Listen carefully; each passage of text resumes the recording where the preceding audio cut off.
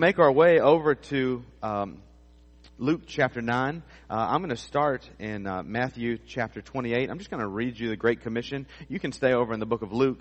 But I want to just remind you, I want to keep this always in front of you, the simple task that God gave to us as a church. I think we're doing a great job whenever we get into smaller groups and I ask you what the purpose of the church is. Everybody has been right in what they say. And so if I were to ask you what the purpose of the church is, don't answer it out loud just in case you haven't been here a while and you'd be wrong.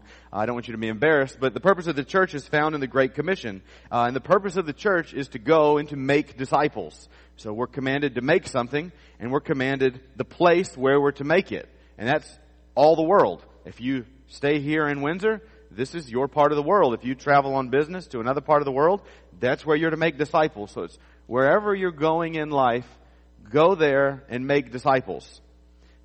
Matthew chapter 28 verse 18 says, "And Jesus came up and spoke to them, saying, All authority has been given to me in heaven and on earth.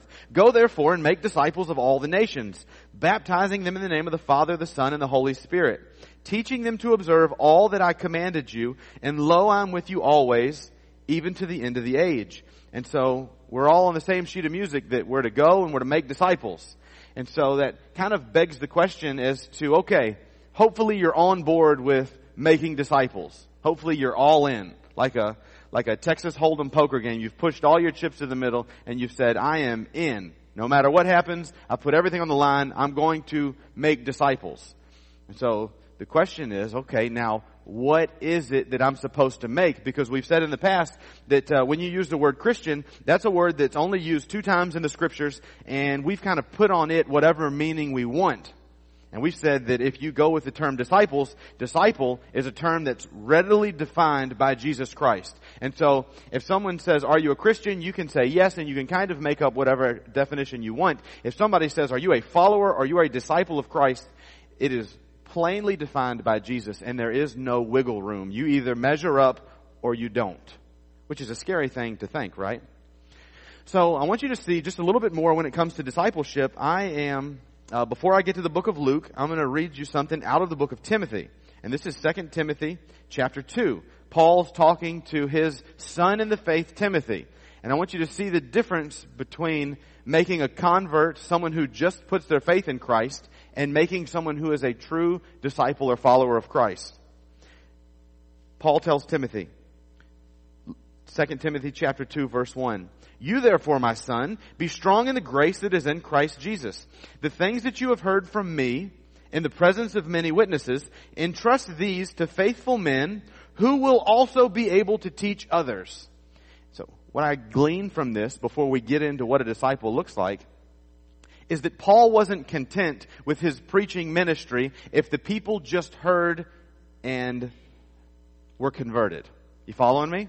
What is Paul's mission in teaching Timothy? He says, Timothy, the things that you heard me tell everybody, you take those things and you teach them to faithful men who will be able to teach them to faithful men also. You following me? This is discipleship. This isn't, Timothy, take the things you've heard me preaching and you go preach to the masses also, and we'll just be content and we'll let the chips fall where they are. This is no. Paul's not satisfied until Timothy takes all the things that he's learned from Paul and he gives them to someone else who is then giving them to someone else. You with me? And so that means that I shouldn't, as the pastor of this church, be content if every Sunday everyone in the auditorium hits the front altar and prays and confesses and believes. I shouldn't be satisfied if the Lord works in all of your hearts. Like, wouldn't that be awesome if every time we showed up, the Holy Spirit was at work in everyone's life and we're all confessing sin and we're all taking the next step in our Christian faith? Like, wouldn't that be a good thing if that happened to just widespread? The Holy Spirit is all over every single one of us and we get everything each week right with the Lord. Like, that would be awesome, right? Paul says, no, that's not what I'm looking for. I expect everyone to have things already right in their lives, and I expect you to take the things that you're hearing to other people, not just any other people, but people who will take them to other people. And so Paul says, I'm not satisfied, Timothy, with what I've given you until you take it to somebody who takes it to somebody else. And we have totally lost sight of that in the American church, have we not? Like, what makes us happy as the American church? Billy Graham crusades. 5,000 people giving their life to faith. Giving their life to Christ. I like that. I'm on board with that. There's a guy named Greg Laurie. He's kind of picking up where Billy Graham left off. He's doing big mega crusades. You can actually, your church can sponsor a Greg Laurie crusade, which we've been trying to do here and there. The timing has just been awful for us. When Greg Laurie does these big conferences, tons of people across America get saved. Paul wouldn't be satisfied with that. Paul says, I'm only satisfied, Timothy, if you take the things that I've taught you and you teach them to people who will then take them to other people and teach them. You see, what if, when I delivered a message on Sunday morning, what if I gave it to you with the expectation that you're going to give it to other people? And you're not just going to give it to any people, you're going to give it to people of such caliber that they're going to then take it and give it to other people. And so what if we were all right with the Lord and then we took everything that's been given to you and you gave it to other people who are going to give it to other people? That's a movement.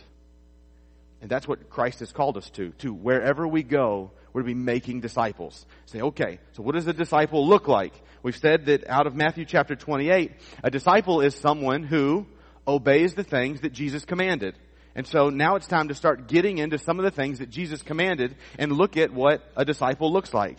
And so now we're over in the chapter and verse I told you to turn to. That's the book of Luke, Luke chapter 9. And I wanted you to see a simple command that Jesus said that you can't shake, because this is something that Jesus told you to do daily, right? So if Jesus tells you to do something daily, it means every morning we should wake up, and that's what we should be about. The thing is that you never outgrow this command that Jesus has given. This is a command that I wrestle with each and every day. And so we're in Luke chapter 9, and we're in verse 18. It says this: And it happened that while he was praying alone, the disciples were with him. And he questioned them, saying, Who do the people say that I am? And they answered and said, John the Baptist, and others say Elijah, but others that one of the prophets of old has risen again. Verse 20, And he said to them, But who do you say that I am? And Peter answered and said, The Christ of God. But he warned them and instructed them not to tell this to anyone, saying, The Son of Man must suffer many things and be rejected by the elders and chief priests and scribes and be killed and be raised up on the third day. And he was saying to them all, If anyone wishes to come after me, he must deny himself, take up his cross daily, and follow me. For whoever wishes to save his life will lose it, but whoever loses his life for my sake, he is the one who will save it.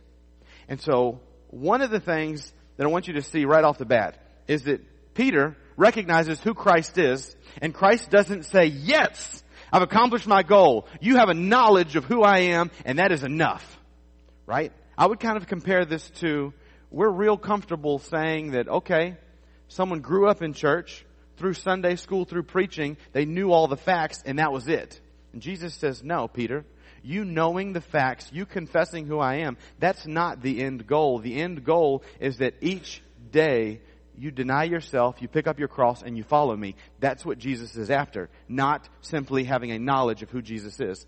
And so what I want you to see is that out of Matthew 28, Jesus telling the disciples to go into the world and teach people to obey the things I've commanded you. I've been introduced recently to a guy whose name is Chuck Campbell.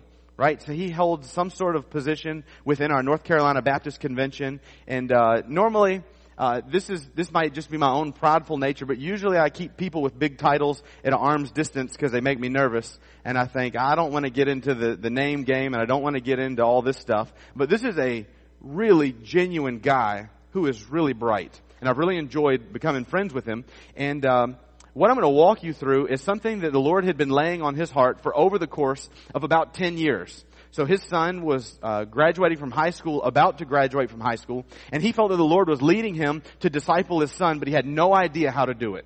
Right? Some of you may be in that same boat. Right? You may be thinking, the Lord's working in my life and in my heart. I'm picking up what the pastor's putting down when it comes to we need to be about discipleship. And you may be exactly where Chuck was, and you go, okay, I'm on board with discipleship, but I have no idea what it looks like. So he goes to Matthew 28, and he learns that discipleship is simply teaching someone to obey the thing Jesus commanded you. And so what Chuck does is over the course of about 2 years, he begins reading through the scriptures, and he says, well, what I'm going to do is I'm going to pull out every command that Jesus said, and I'm going to this guy is someone who thinks scholarly, says I'm going to kind of catalog them, put them in charts, and I'm going to see how to go about teaching people to obey the commands of Jesus. Right? Sounds pretty straightforward at this point, right? You with me? Well, there's a couple hundred commands that Jesus walked through, right? And who wants to do a Bible study where you study 200 of something, right? The statistics say, listen to this, the statistics say that if you get into something longer than 6 weeks, people aren't going to do it because people only want to make 6-week commitments, right? That's us. That means we as a society are only interested in committing to something for about 6 weeks at a time. Don't go longer than that. People won't commit to it. And so he boils all of these 200 and some odd commands of Christ down, and he says, they all fit neatly into 10 different categories. And so what he did is he took 10 words and he was able to fit all the commands of Christ under one of those words. And the first word kind of on the list is surrender, right? That's the first thing that Jesus has called us to. And so I want you to see how all of the commands in this particular verse fit into surrender. And so we're still in Luke chapter 9, and I want you to see that in verse 23, Jesus says to them, if anyone wishes to come after me, he must. So if you want to come after Jesus, you must do 3 things, and they are to deny himself, take up his cross, and follow me. And each of these words are commands. They're called imperatives. If you're an English major or anything like that, you're familiar with what I'm talking about when I say imperative. I'm going to tell you. An imperative is an authoritative command, right? Do you guys think that Jesus was ever just walking down the street willy-nilly and he's like, oh, and he just started saying things and people just wrote him off and they're like, I don't have to worry about that? Any of you have conversations within your family where your husband or your wife is saying something and you just think, that's just them. They're just chatting it up. I don't have to worry about anything they're saying. You're liars if you're thinking no. Okay? You're liars. So, Jesus wasn't like one of us as a husband or a wife, right? Jesus never was walking down the road and he's talking to his disciples and he's never just shooting the breeze, telling them imperative commands and expecting them to just blow off what he says and they just keep walking with him. Right? So they weren't walking down the road. Jesus says, hey guys, if you want to follow me, you've got to deny yourself, pick up your cross, and follow me. And they're like, we're just trying to get to the Cubs game. That's all we're doing. No, it's not that. It's not that at all. Jesus wants these guys to know, listen, gang, you have a knowledge of who I am. You know more about me than the rest of the world. The rest of the world says I'm John the Baptist. The rest of the world says I'm one of the prophets. You recognize that I'm the Christ, the chosen one. But that's not enough. If you want to follow me, you've got to deny yourself, pick up your cross, and follow me. And so let's just look at, real quickly, what does it mean for us to deny ourselves? And if you consider yourself a follower of Christ, when was the last time that you denied yourself in an effort to follow Christ better? And now I want you to see the difference between preaching and discipleship. So I'm going to preach the rest of the sermon on what it means to deny yourself. Don't leave when you find out what the sermon's about. About denying yourself and what it means to pick up your cross and what it means to follow Jesus. Okay? Discipleship is one-on-one, right? Discipleship is when you take your son or daughter, when you take one of your friends who's just come to the faith and you put your arm around them and you ask them, how are you doing, brother or sister? And denying yourself, picking up your cross and following Jesus. Because no matter what I say, you can tune me out if you want to. Like you have the ability right now in this room to be thinking about whatever. You have the ability to have a digital Bible in your hands and text your friends or get on Facebook and do stuff. You can do whatever you want and think about whatever you want in this room. But when a brother or sister loves you enough to put their arm around you and they look you eyeball to eyeball and they say, brother, how are you doing denying yourself and following Christ? There is zero wiggle room. And it's uncomfortable. But do you know what it does? It helps you grow in Christ better, faster, and deeper than you've ever grown in your entire life. You guys hear there's a real popular preacher on the radio. I would be close to a radio preacher if I had a cool accent. Like I hear myself and I don't even know how you guys stay here in this room when I listen to recordings to see how a sermon went. But Alistair Begg, right? He's being asked questions on the Family Life Radio. And they say, Alistair, tell us about times when you saw God working the best in your ministry. So here's this popular guy, Alistair Begg, got a huge preaching ministry, big church, all sorts of things being done for the Lord through him, his church, and his ministry. And do you know what his answer is? He says, I saw the Lord working most in my life when somebody loved me enough to come to me one-on-one and confront me about a sin that was in my life. He says, that's when I grew the most. That's when I saw the Lord working the most. You and I need relationships, discipleship style relationships where we can put our arms around each other and we can help each other grow in the faith. Sunday school doesn't fill that void, and preaching on Sunday morning doesn't fill that void. That is something that only happens man to man, woman to woman. You with me? Scriptures are all over in the book of Proverbs talking about iron sharpening iron. That's as iron sharpens iron, one man sharpens another. You may think that you're really sharp after listening to these awesome sermons, but you're not, right? The way that you get sharpened is by one man taking you under his wing and him showing you some things. And you think that he may be showing you things, but you are showing him just as much. Because when you're in a discipling type relationship, you learn just as much from other people as you feel like you're giving. And so let's talk about denial. So Jesus is walking down the road and he says, if you want to follow me, this is what you have to do. You have to deny yourself. What does it mean to deny yourself? Well, if you look in the dictionary, deny means to state that one refuses to admit the truth or existence of. And what are we supposed to deny? You're supposed to deny yourself. And so you are to state that you are refusing to admit the truth or existence of yourself. And don't get all crazy on me.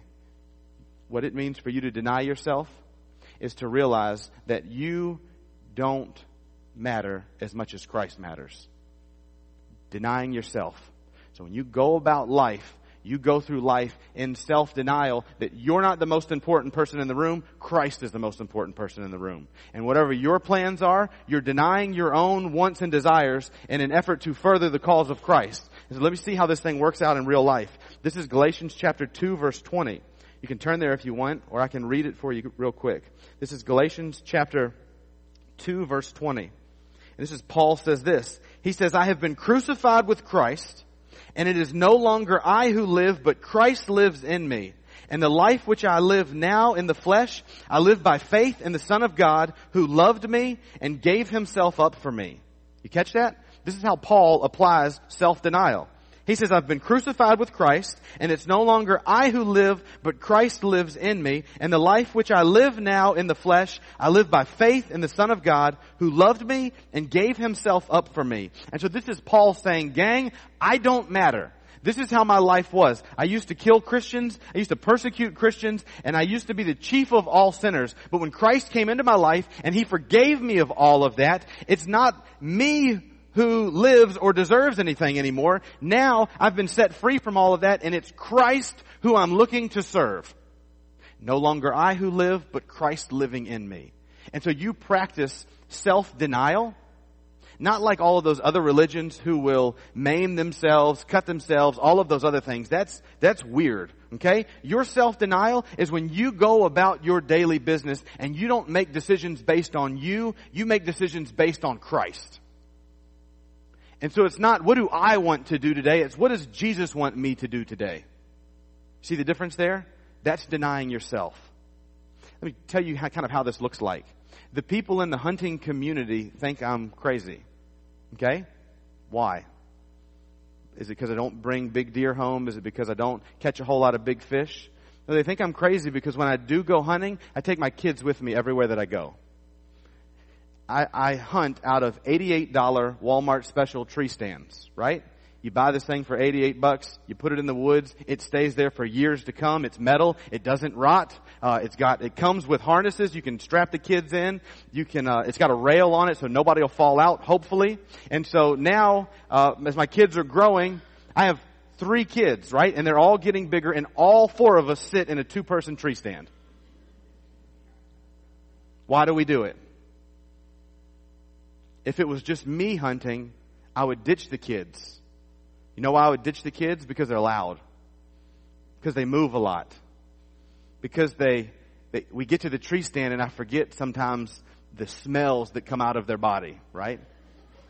And deer are real sensitive to smell. I'll tell you what happened the other day. Don't ever bring this up again. So we're hunting. We're hunting, and it's prime time, right? We get into the woods about an hour before sunset. I look at my watch, and it is sunset right now. We got about 30 minutes left to shoot. Child looks at me and says, Dad, I've got to use the bathroom. Son, this is what we've been waiting for. Like, all of the work that we just did in trying to keep you guys quiet is going to be ruined if we walk out of the woods right now. And he says, Dad, I got to go. If any of you have children, you know that when a kid says, I got to go, you can't just be the man of the house and say, no, hold it, because it's not going to be held. You following me? You guys ever heard a sermon like this before? And so I say, you know what? This hunting and this trip is not about me. Right? When I take my kids hunting, it's not about me shooting deer. And when I take my kids fishing, it's not about me catching fish. It's about them having a good time and us spending quality time together. And I use all of those opportunities to disciple them and share with them things about the faith. Right? So hunting is a tool. Do I want to shoot a big deer? Yes. But it's a tool that I'm able to use. I'm able to use something that we both like in order to further the cause of Christ. And so we climbed down out of the tree stand and we were walking out of the woods, and I look back and one of the children is using the bathroom on the tree stand. And I say, son, you have ruined this tree stand because deer smell, and the way they find their way around is through deer doing the things that they do in different places. And now you've just done that in the very place that we want to shoot deer. What were you thinking, bro? And he goes, I told you I had to go. Well, all right. And so to fuss at him? No. I just consider that place a wash for the next few days and we move on. Right? Because it's not me that matters. Right? It's the kids. It's the kids having a good time hunting with Dad. And if Dad chews them out every time they go hunting, that's not having a good time. And so every time I go hunting, we're fishing with the kids, I have to practice self-denial. And does it sound like it bothers me to do that? No. It's fun. Because I enjoy the kids and I gladly give up big deer and big, not like I would really get them anyways, but it sounds good, right? I gladly give up these things for the benefit of them having a good time and hopefully being able to further their relationship with Christ through the fun things we do. And you need to be doing that exact same thing for Christ.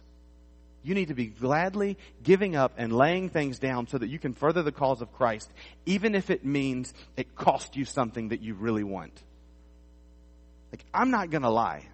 Blair has shot bigger deer than I have ever seen in my life. And it does bother me. Like, I'm serious. Like, it does hurt my feelings that I see pictures of some of you guys with these huge deer. But listen, what I'm doing right now is just a season. Right? I'm not going to be able to fit all of my kids in a tree stand for very long. They're going to grow up and they're going to get married and they're going to move away like many of your kids have.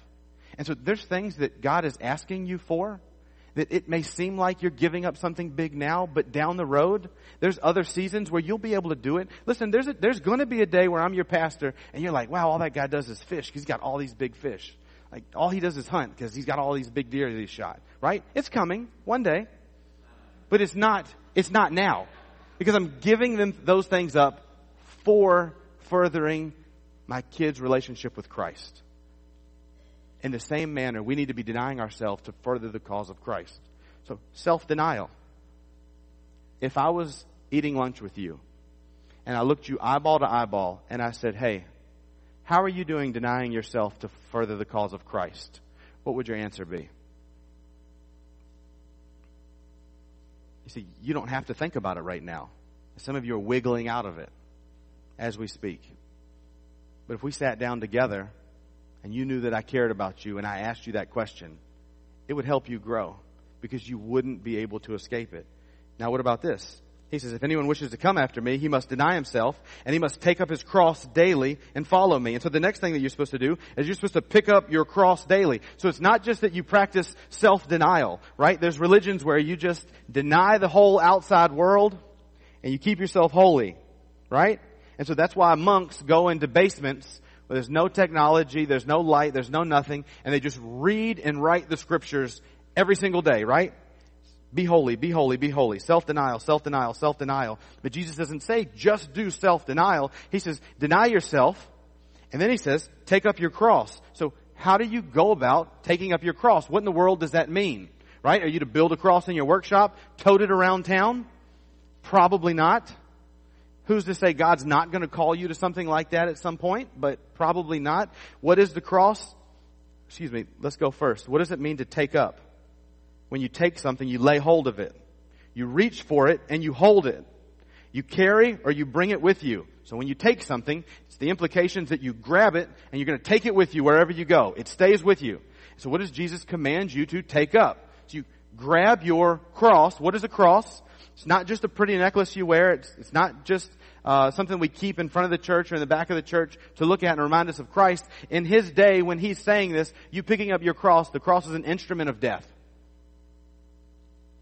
So you pick up your cross and you follow Jesus. The cross is a place where things went to die. Nothing went to the cross and didn't die. You've heard stories of people escaping lethal injection. You've heard of people escaping the electric chair, right? They're rare. Nobody got off of a Roman cross. The Romans were experts at torturing and killing people. At the end of your time on the cross, what did they do to Jesus? They took a spear and they stuck it in His side. And this isn't just like poked you in the side. Gotcha, Jesus. They took a spear and they shoved it in His side, up through His ribs, into His heart. That's a poke in the side. It's an instrument of death. When was the last time you killed something in your life for the sake of following Jesus? When was the last time you looked at your life, you sized it up, and you said, if I'm going to be a true disciple of Christ, that's got to die. Because that isn't Christ-like. I could name things. We'd squirm a little. But if I was in a restaurant with you and we were eating lunch, we'd probably have to eat where you didn't know anybody to have this conversation. If I looked at you and I said, hey, how are you doing taking up your cross and following Christ? What is it that you're picking up and you're putting to death so that you can be more like Christ? You see, putting things to death hurts. It's uncomfortable. Don't ever think that the cross was something comfortable. Don't ever think that following Christ is something for you that's to be comfortable. And so if you want to be a real disciple of Christ, you've got to deny yourself. You've got to put Christ in a position ahead of you. And then you've got to figure out what it is that He wants to put to death in your life. And you've got to kill it. And it may be something that you need to take a hold of and you need to start doing. Right? To pick up your cross, follow Him. What is it that Christ wants you to pick up and do for Him? It doesn't mean that all this is easy. So what else do we have here? I want you to see in 2 Corinthians chapter 5. You can turn there if you want to, or I can just read it for us. But this is 2 Corinthians chapter 5, verse 17. And Paul says this, therefore, 2 Corinthians chapter 5, verse 17. Therefore, if anyone is in Christ, he is a new creature. The old things have passed away. Behold, new things have come. Therefore, if anyone's in Christ, he's a new creature. The old things have passed away. Behold, new things have come. And so here's what happens. You've put your faith in Christ and you have crucified the old self, right? You've repented of your sins. You've put the old man to death. He's been denied. You've picked up your cross. You're following after Jesus. And what I want you to see is that if you don't have the cross, right? If we as Christians didn't have death, we wouldn't have anything better. What do you mean by that? If you don't have the cross and you don't have death, you don't get the resurrection afterwards, right? Jesus can only be resurrected after He dies. Your life can only be what God wants it to be after you kill the things that He wants you to kill and you live to the things that He wants to give you. That's why He says that if anyone's in Christ, he's a new creature. The old things have died or passed away and the new things have come. You may think, but if I kill this particular thing in my life, there'll be a void in my life. Listen to me. Whatever you're holding on to that needs to die is already a void. And when you put it to death, Christ will fill it with something greater than you can ever imagine. Jesus is with His disciples, and He's about to die. And the disciples go, Jesus, don't go, Jesus, don't go. You've got that whole dialogue. And Jesus says, wait a minute, gang. It's better for you that I go. Whoa, wait a minute. Jesus, how is it, you're here with us in the flesh right now. How is it better that you go? And Jesus said, it's good that I go and die. How is it good that you die? We have you now. We want you now. And Jesus says, no, don't hang on to me. It's better that I go and die. Why is it better that Jesus dies? Because Jesus in His resurrection is way more beneficial to you than Jesus on the earth in the flesh in one place. You with me? The resurrected Christ is way more powerful than the Christ that was on the earth. Okay? Excuse me. Don't nuke that too much. Okay? It's way more beneficial for us that Christ goes to the cross and He's resurrected than Jesus stay in earthly form the rest of eternity. There's things in your life that you don't think you can let go of. But when you do let go of them, they will be replaced with godlier things that give you way more joy and contentment than you've ever had in your entire life. You just first have to let go of the things that God wants. Then you go on to, what does it mean to follow Jesus? So he says, I'll read it again. He says, if any man wishes to come after me, he must deny himself, take up his cross daily, and follow me. So what does it mean now to follow somebody? What does it mean to follow somebody? Funny you ask. To come after, to move or travel behind. So when you follow somebody, if somebody says, hey, follow me, you jump right in line and you go wherever they're going. Follow the leader. You all played this as a kid, right? You all did this as a kid? My downfall as a kid at a certain age was jumping chain link fences, right? Whenever we got to a chain link fence in a game of follow the leader, I wasn't the good kid at jumping fences, so that's where I always lost the game, okay? But if you want to win the game of follow the leader, if you want to play the game and not be disqualified, wherever the leader goes, you go. Think about the times in Jesus' life where He told people to follow Him. He walks up to some people that are fishing, and He says, hey guys, follow me. What do? They follow Him. These are some of the disciples. He walks up to other people. He walks up to someone who He says, hey, follow me. And the person goes, oh, well, let me wait until I bury my father, and then I'll follow you. Is that person applauded, or is that person frowned upon in the Scriptures? They're frowned upon, because Jesus says, let the dead bury their dead. You come and follow me. Then you've got somebody else. You've got the guy we call the rich young ruler. Jesus tells him, follow me. Sell everything you have. Come follow me. And the guy goes, ooh, I can't really do that. And then you find out in the Scriptures that because the guy had much wealth, he couldn't follow Jesus because Jesus told him to sell everything that he had.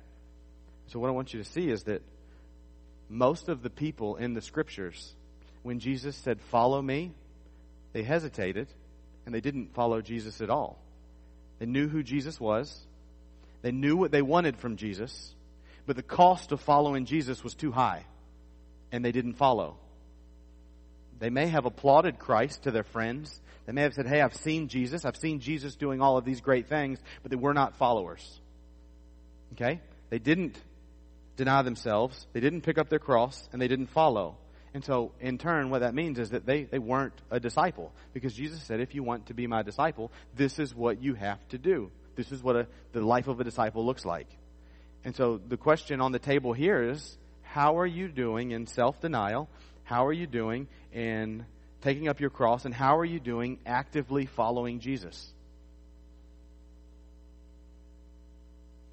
And if the answer is, well, I don't know, you can get it right. Because you can do these things at any point. The deal is that you need to be willing to do them. And I want you to see that this is not a list of things that we graduate from, right? Don't look at me and go, wow, he's denied himself, he's picked up his cross, and he's following Jesus. Wow, isn't that great? No. Like, nobody has arrived when it comes to this passage. Because Jesus says that these are things that we need to be doing daily. Daily do these things. It's not a one and done type thing. This is something that as you grow in the faith, you'll constantly come back to, and there will constantly be things that Jesus wants you to deny about you. There will constantly be things that Jesus wants to crucify in your life, and there will constantly be different directions that Jesus wants you to follow Him in your life. And so you never graduate from this text.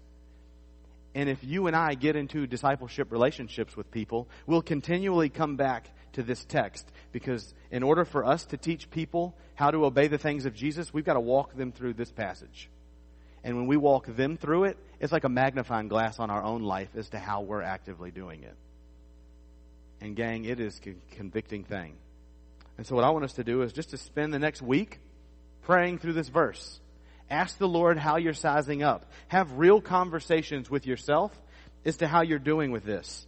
And if you want to take it to the next level, ask your spouse how you're doing with this. They'll be honest with you. You may be coming for marriage counseling afterwards, but they'll be honest with you. They will. They'll tell you how you're doing. At least if they're honest, they will. And so I want to close us in prayer. And brothers and sisters, if you're here and you've never put your faith in Christ, you've never taken that leap of faith to follow Christ, I want to invite you to do that. And I want to invite you to do that knowing that we expect you to put your arm around somebody else and to take them on the same journey that you're taking. If you're here and you have been in the faith for a while, I want to encourage you to find somebody and talk to them about this verse. Have a biblical conversation with somebody about how you're doing, denying yourself, picking up your cross, and following Jesus. Ask them how they're doing. Let them ask you how you're doing. It doesn't mean that you have to be doing great. But listen, there's people that I have relationships with that when I spend time around them, being around them, having biblical conversations, encourages me and pushes me to be more godly. Right? I hang out with some of you guys, and I see the way that you operate your family, and I appreciate it. I see the way that you operate your businesses. I appreciate it. I see the way that some of you are generous financially with your personal finances, not just with business finances, and all of those things encourage me to be more sacrificial and to be more godly in the things that He's called me to do. And so it doesn't mean that we have to be rock star Christians to do this discipleship. It means that when we do this discipleship, that it helps us to become the Christians that we need to be. Let me pray for us. Father, we thank you for your Son, Jesus Christ. Father, we thank you that you have called us not just to be converted and have our faith in you, but you've called us to win the world and to make disciples of all nations. Father, I pray that you would help to equip us to be the disciples you've called us to be. Father, I pray that you would help us to give our faith to others. Lord, help us to not have so many hollow conversations with each other, but Lord, help us to have good, solid, biblically based conversations, actively seeing how we measure up to the things you've called us to. Lord, I pray that none of us as followers of Christ would take the easy way out. But Father, I pray that we would look at what you've commanded, and I pray that we would actively pursue it. Father, lastly, if there's anyone here who's never put their faith in you, I pray that today would be the day that they step out in faith, knowing that you're the Son of God, that you died for their sins and rose from the dead. And Father, we ask all these things in Christ's name. Amen.